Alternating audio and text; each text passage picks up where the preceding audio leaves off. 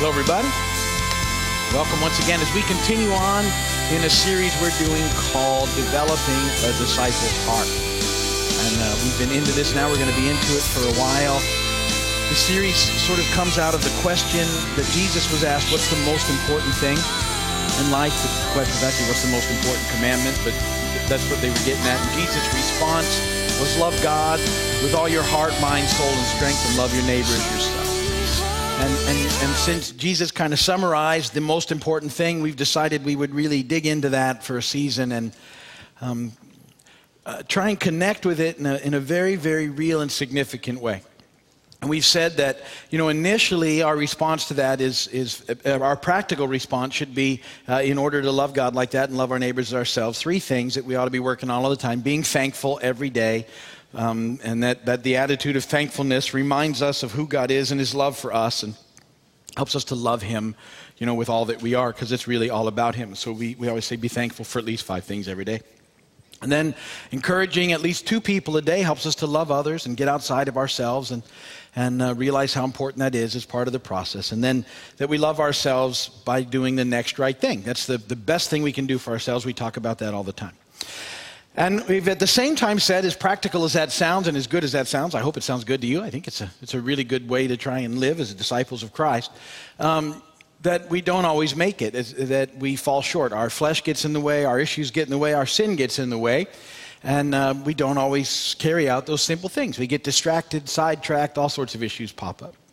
So we are developing then, I've called it a primer to prime the heart, so prime our hearts, a primer, something that we can do to really connect every day in a deeper way, and we're looking at sort of just a process that we can sort of move throughout the day, starting hopefully early in the day, and then throughout the day kind of connecting back in, that will help us to do those 3 things that we're looking at. And so we've broken it into some sections, and we've said we need to start by talking about getting focused, and then getting thankful, and then getting connected, and getting dressed, and getting encouraging, and get her done, and that's what we're talking about. But we're doing it a section at a time, and we're starting with the idea of getting focused, getting a throne room perspective. And we're using Hebrews 10:19 through 25 as how we're looking through that. And that's what we've been doing so far up to now. Oh yeah, people have been saying I haven't told a joke for the last couple of weeks. And sometimes, it takes more time to try and find a joke than it does to prepare the message. And when that happens, I give up because I'm like, okay, I'm done. I don't have enough time for that. So, but somebody gave me one this week. And see, the problem is, I've been doing this for so long now, I've told most of them, and I don't very, very often get a new one. And especially, it has to be really bad for me to tell it. And so there is a bar that has to be maintained. But I do have a little something for you. What do you get when you cross a porcupine with a great white shark? You get as far away as you can. Okay.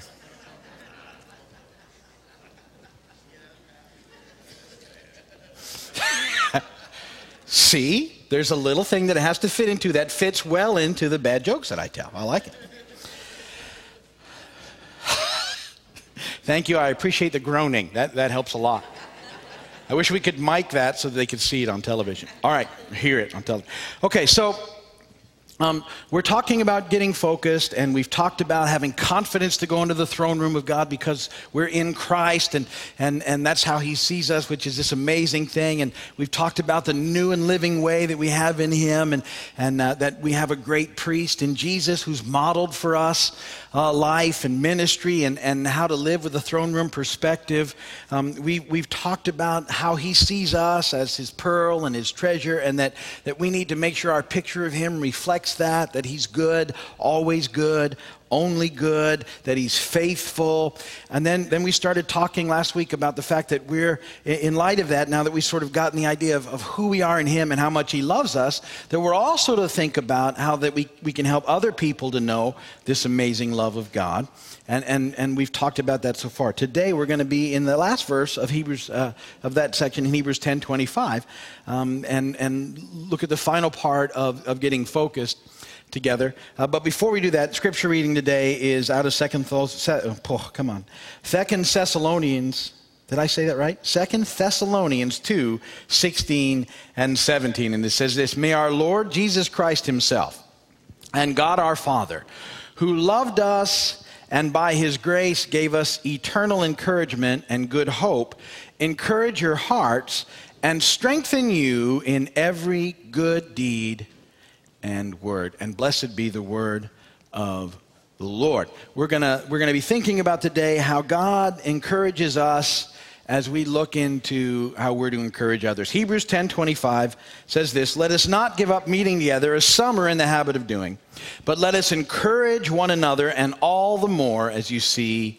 the day approaching. So Hebrews 10, 19 through 25, therefore, brothers, since we have confidence to enter the most holy place by the blood of Jesus, by a new and living way opened for us through the curtain that is his body, and since we have a great priest over the house of God, let us draw near to God with a sincere heart in full assurance of faith, having our hearts sprinkled to cleanse us from a guilty conscience, and having our bodies washed with pure water. And let us hold unswervingly to the hope we have, for he who promised is faithful.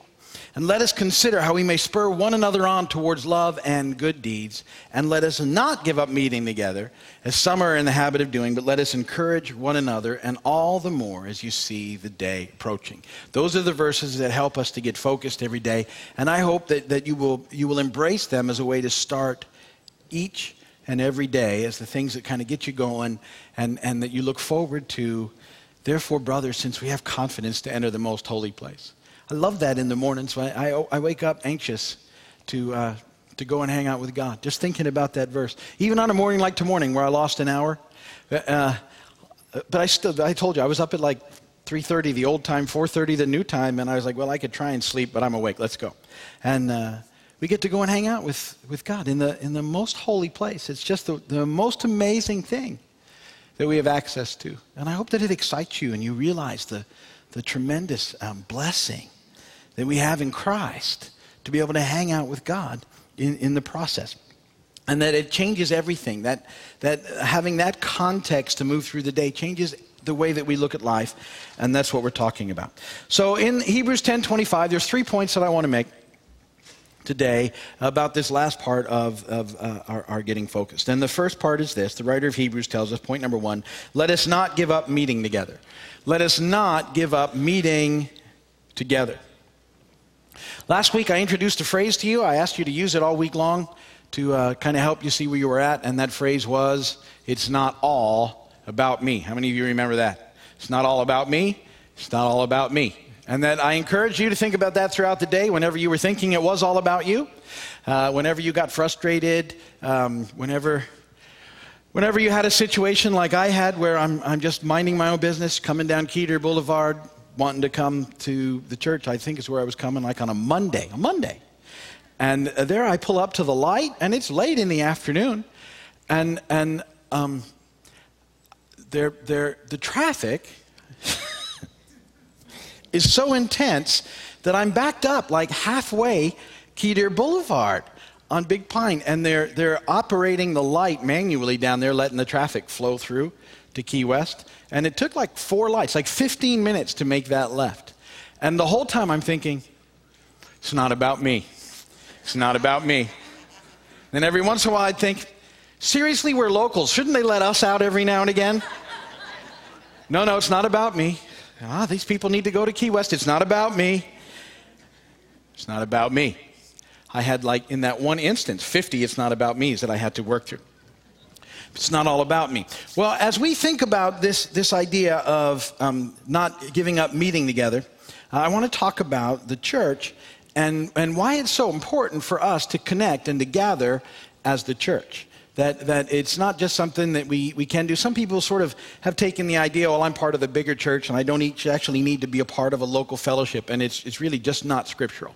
You need to connect with the church, and there's a lot of reasons why. I'm just going to give you a couple of this whole process, why we're not to give up meeting together.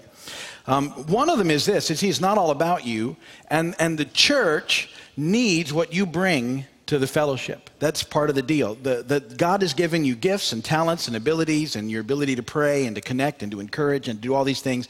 And the church, the fellowship, the group, the body, whatever you want to call this, because you're the church, right? This is the building. You're the church. The church needs what you bring to the fellowship. Romans 12:5, Paul said, so in Christ, remember that's who we are, we who are many form one body, and each member belongs to all the others. See, it's bigger than you. You belong to everybody else, and everybody else belongs to you, and we're supposed to understand that that's part of the process, not all about me. It's not all about just, what I want or need. I'm called to a bigger thing, that you're a part of the body of Christ, and in that, then, you have a certain responsibility to the others in the body of Christ. It's part of the deal. It comes with all the neat stuff. This is part of the process. And so, you matter. You make a difference in the body of Christ. And so part of the reason that we can't give up is that the church needs us. It needs what we bring into the fellowship. Each part is a vital, important part of the fellowship. And so even though we don't maybe always feel like meeting together, it's not all about me. It's just bigger than that. And having said that, I want to introduce the other concept because it's not all about me, and yet at the same time, it's somewhat about me. See, that's why I say it's not all about me, but it is some about me, this whole process. And sometimes when we don't feel like meeting together, it might mean that we're heading in a direction that's really not good for us. And see, part of it is, because we can write it off, that sometimes people in the church can be difficult. Have you ever met any difficult people in the church? I never have, but I understand from what people tell me that sometimes people can be difficult in the church. Sometimes you actually may not like some certain people in the church, and so then one of the responses, well, I don't like them, so I'm not going to go. But see, the thing is, the church, when we talked last week about how important it was not to be pretend, when the church gets together, there will be people that you don't necessarily just right off the bat get along with, and that they might even rub you the wrong way a little bit. And yet, that's not an excuse not to meet together in the process because we're called to be apart. I love what Groucho Marx said one time. He said, I don't care to belong to a club that accepts people like me as a member. And you have to kind of think about the fact that even though it's a group of broken people, you are too. And as people annoy you, sometimes you annoy other people. It's just part of the deal. So we have to go with the idea that sometimes we do that. But that can't be a reason for us not getting together. And sometimes the church seems a little even more annoying because maybe we're not heading in the right direction or a direction we should. So let me make a little illustration that maybe will help present this a little better. And we'll use in this illustration our friends in law enforcement. We have a lot of people in the church in law enforcement. God bless you, all of you. We really do appreciate you. But let me tell you a little bit. Maybe this will help. When you're in trouble or in need of assistance, or if someone was messing with you and a law enforcement officer arrives on the scene, that's a good thing. You feel good about that. They're here to help. You're not alone. They're like a hero, and you're like, yay, yay. So I'm so glad to see you. I'm so glad you're here. But if you're doing something maybe that you shouldn't be doing, you may not be nearly as excited to see that very same law enforcement officer. Depending on what you're doing, you might have a completely different feeling for that officer being there. Do you get that they haven't changed a bit? All that's changed is the direction you're heading in and what you're doing. I often think, people that we make, one of the things that we do to our kids is we make them crazy because we teach them when they're little, you can always trust a police officer, good, good, good. And then we see them when we're driving and we're like, oh no, it's the cops. And you think the kid's got to be messed up bad because they're like, good, good, good. But why are you like, ah? I think a lot of times people go, oh yeah, we can't tell our kids about this or we shouldn't. And I tell them, I think you're making them crazy by the whole thing that you're doing because I know you're doing it. Cops. But I thought they were always good. Well, no. So, you see the only difference is what you happen to be doing. Now, the church See, the church, when you get a hang of this, when you realize that in this life you're not alone and that you need assistance and you need support and you need encouragement and you need people to be accountable to, the church is a good thing. It's a good thing. Yay, church. If you're heading off in a little direction that you shouldn't, all of a sudden the church seems to be, that just filled with critical people judging me all the time, that church. Nothing changed but you. Do you get it? It's the direction you're heading in. And so we can't give up meeting together. The church needs what we bring to it, and we need the church. We need to get together. The reality is, you can't develop as a disciple without being connected into the church, because the fruit of the Spirit, which the Spirit implants in you, is developed in the context of relationship and community. Think about it. Love, joy, peace, patience, kindness, goodness, gentleness, faithfulness, self-control. You can't develop those things alone. You just can't. It happens in context. It's easy to love people if nobody's around. You know what I mean? Oh, I love them all. I just don't want to be with any of them. Well, that's not love. It's easy to be kind if they ain't asking you to do something, right? It's easy a lot of stuff is really easy outside of the context of relationship, but it doesn't grow. Patience is a piece of cake by yourself most of the time. It's just when other people are annoying you. Got you stopped at a traffic light and won't let you go. You get it? So see, we need it. We need to come together. Believe it or not, conflict is part of the normal part of the body of Christ. It has to happen because that's how we grow. We decide we'll stick it out. We'll work through it. We'll make it work. We'll agree. We'll agree to love. We're going to love even when we disagree. That's what we've been talking about in our studies during the week as we look through 1 Corinthians. That Paul said, look, it's not about right and wrong all the time. It's about loving well and allowing the Spirit of God to work in your midst so that you can solve some of these things. So we need to love one another. 1 John 1:7, but if we walk in the light as he is in the light, we have fellowship with one another, and the blood of Jesus, his son, purifies us from all sin. As long as we're walking together in the right direction, getting together makes sense. Okay, so it's not all about us, but it's some about us, and we need to hang on to that and keep meeting together. Second thing, we need to encourage one another. We need to be encouragers. We talked about that a lot here. I've done series on it. We've talked about it and talked about it and talked about it.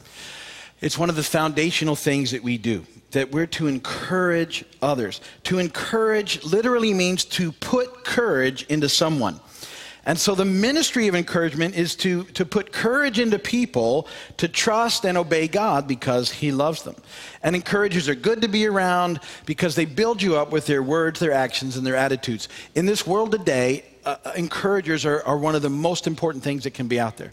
People who don't buy into all of the fear that's constantly being pushed at us and all the grumpiness that's trying to get at us all the time, and who sometimes say, you know what, it's going to be okay because God's in control. We don't have to be afraid because God's in control. See, we don't have to. I've told you this years ago. It's been a long time now at some point, and I remember the year. It was 2008. It's been a long time. I finally turned off the 24-hour news cycle because I had gotten hooked on it. It filled up my days, my times. I would wake up, and if there was dead space, I turned on cable news. And I was just bombarded with bad news. And I've told you, it's all, this is how it sounded. Bad, bad, very bad. More bad after this message.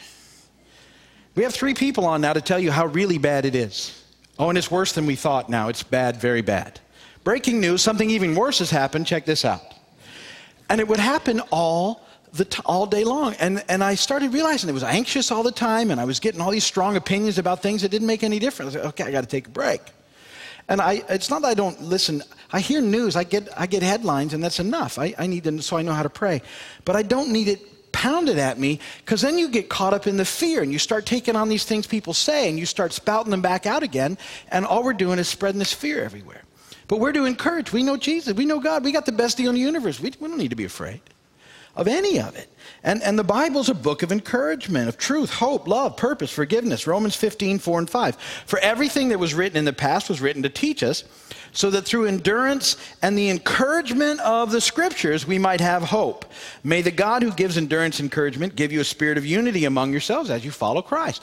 We get together. We know that we serve God, that we get to hang out with him, that he's in control. He's got everything in his hand. And then we can share that with the world around us, not in a condescending sort of way, but in a way that says, wait a minute, you don't need to be afraid.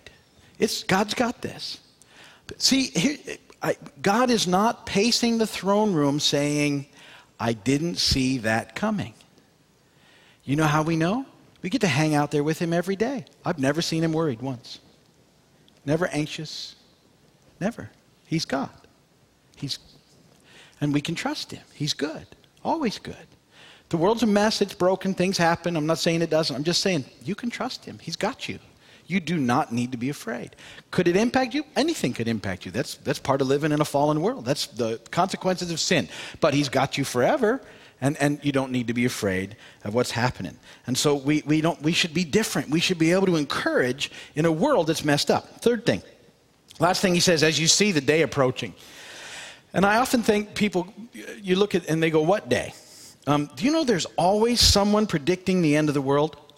I'm amazed at how much this goes on. It's constant and has been constant for generations. Oh, it's the end of the world.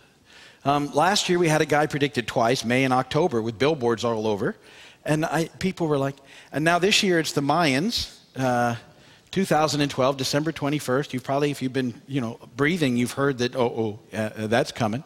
And the Mayan calendar runs out. And people all just freaked out. I did a video on that and posted it on the web 2 or 3 years ago. It's gotten thousands and thousands of hits. And you know what my response to them was? Don't buy the T-shirts. Because every site that I went to about the Mayan thing was selling T-shirts. And I'm like, that's all they're doing is selling T-shirts. The Mayan calendar runs out, and then it starts over again. It's a math equation. It just, boom, our calendar ends every year, doesn't it? Bloop, and it rolls over and you get a new one. They had this big, and really, I don't mean this wrong. The Mayan calendar lasted way longer than it needed to. You would have think if they were that good at predicting things, they would have known what Spain was planning on when they came. Don't you think? And they wouldn't have gone, welcome. They just spent all that time building forts and stuff. Anyway, I digress. Now there's asteroids. If you see, asteroids come, big asteroids. Asteroids. So, here's the thing. No one knows.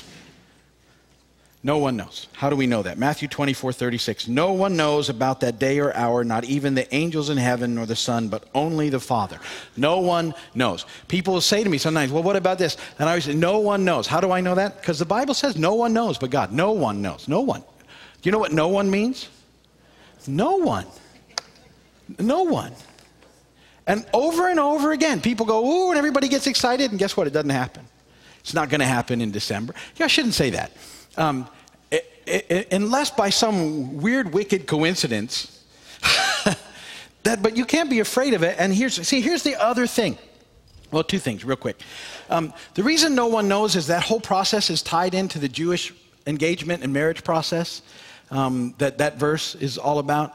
And I did a whole study on that about communion and the Last Supper and the church and Jesus as the bridegroom and we're the bride. And it's good. And I put a link on the top of the website. If you go to our website, if you're curious, there's a whole study there. Click on it. You can watch a video. So I can't get into it. But no one knows. But the other thing is that no matter what, the end thing is not fearful for us. See, Jesus is coming back at the end. That's what we're waiting for. If you're a believer and you got this thing, you actually are praying all the time, come Lord Jesus, Maranatha, because that's what we're dealing with. The end thing is the Bible calls it great and terrible, but if you're a believer, it's a great thing. It's like, yeah. So we don't need to be afraid. We don't need to buy into the fear that everybody else has. It's not a fearful thing. At some point in his life, the Apostle Paul, get caught up to heaven. Not sure how it happened, but he talks about an experience that he had. And I think that if you look in the book of Acts, there's one point when he's out in Lystra doing ministry, and they actually stone him and carry him out of the city thinking he's dead.